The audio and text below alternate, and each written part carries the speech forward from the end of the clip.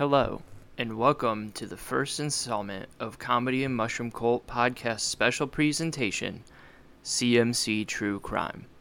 Today, we look at one of the biggest murder cases of the 1990s and the mystery surrounding the slaying of young pageant queen JonBenét Ramsey. This case took over the country because of media intrigue, shady police work, and a family that just did not seem right from the jump. But unlike other true crime podcasts that focus on the murder and gore, there'll be some of that for context, but CMC True Crime will uncover the unlikely happy ending in this case, JonBenét Ramsey becoming one of the world's biggest pop stars. Do you ever feel like a plastic bag drifting through the wind, wanting to start again? Well, strap in for this firework of a story. Hi. Hello.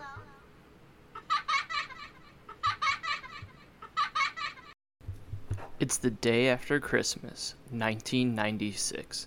Patty Ramsey wakes up early to make coffee in her 7,000 square foot Boulder, Colorado home before the rest of her family wakes to celebrate another wonderful day of being rich with each other and finds a creepy ransom note.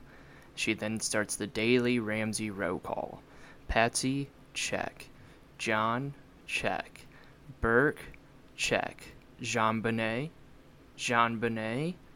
Bueller, which obviously would have killed if it weren't for the rest of the story, and JonBenét never showing up.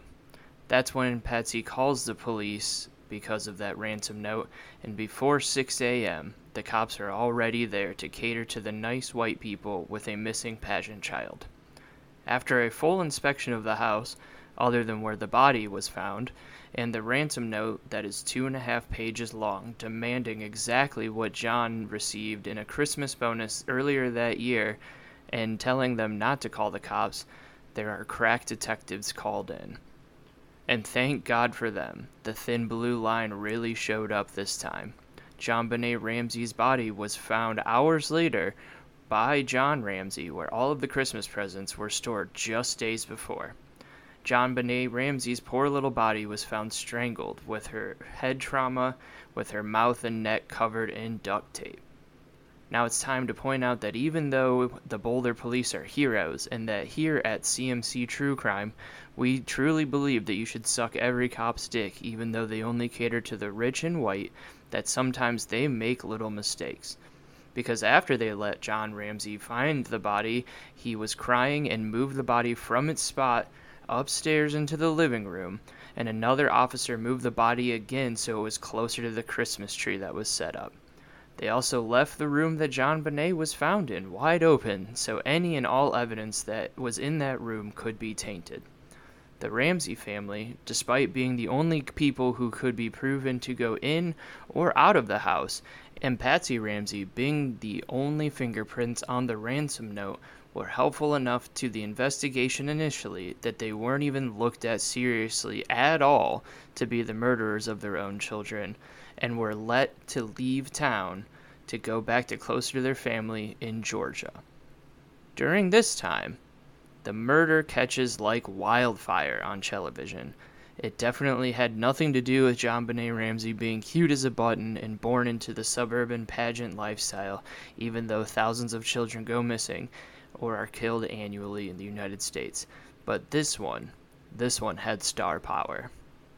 Shortly after New Year's, laying JonBenét Ramsey to rest, the family does an interview where Patsy blames this murder on America losing faith in the American family and warns Boulder that there is a child killer on the loose. She also ends the interview randomly by saying that she loves her children and would do anything for them. The family again is questioned by authorities because the note was found that it was turned out to be written inside the house, and handwriting experts decide that it could not be John Ramsey, but could not rule out Patsy Ramsey, who again was the only one who had fingerprints on the paper other than investigators. things start to get overblown in the media even more, and then there's really no real developments in the case until 1998, when the brother of JonBenét Ramsey, Burke, is heard on a 911 tape in the background, when the original story was that Burke was in bed when the note was found and the call to 911 was made. This led to the current leading theory that JonBenét Ramsey was accidentally killed by her brother Burke over an argument about a late-night snack of pineapple, and that Patsy, being the great mother who would do anything for her children, covered it up. Story over? Not in your teenage dreams. After this break from our sponsors, we'll give you the shocking conclusion to this incredible story of success, murder, and intrigue. Okay, so I am the sponsor for the break. It's me. It's Ray. This is another podcast without Joe. I was just texting him about it. I want him to come back whenever, if ever, he decides that he wants to. But I just want everybody to know that this and last week, and pretty much anything until we announce that Joe's back, are my dumb ideas that I think are super funny. Like this podcast, I'm a big true crime podcast fan, like Last Podcast on the Left. I also like wacky conspiracy theories. So I don't know if you know this conspiracy theory or not. If you do, this isn't really a surprise ending, but if you don't, the surprise at the end is worth tuning in for.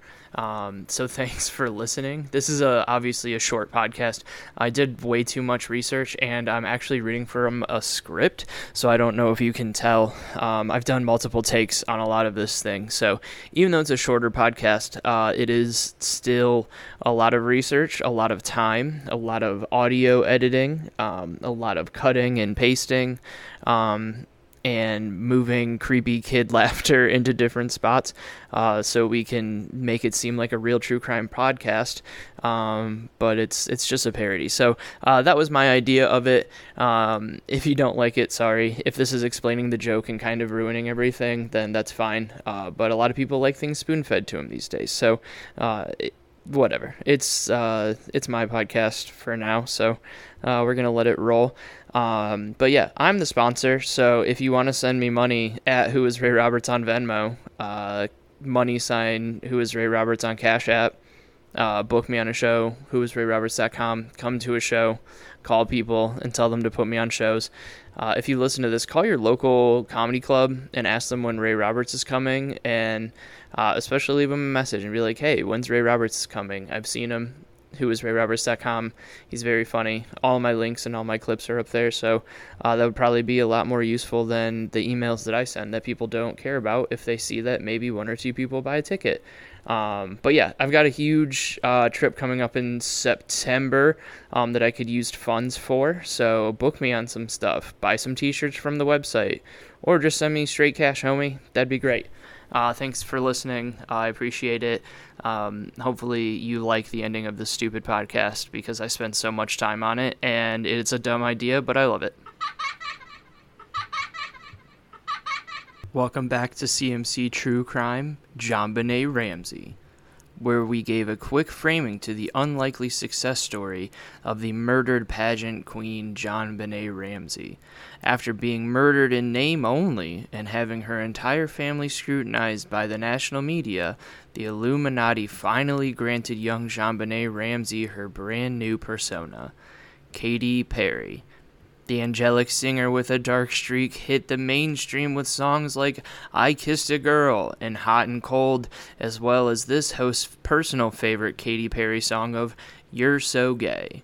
That's a real name of a song that Katy Perry released in 2007. You should check it out or stick it out for the ending when I play some clips from it. And she never looked back. From high-profile marriages to headlining the Super Bowl halftime show, a murdered child showed us all that you can overcome any and all obstacles just as long as your family will sacrifice your soul for fortune and fame. That's all for this episode of CMC True Crime. Make sure that you support all of our ad sponsors so we can keep this top-notch content coming for you. and we look forward to seeing you next time.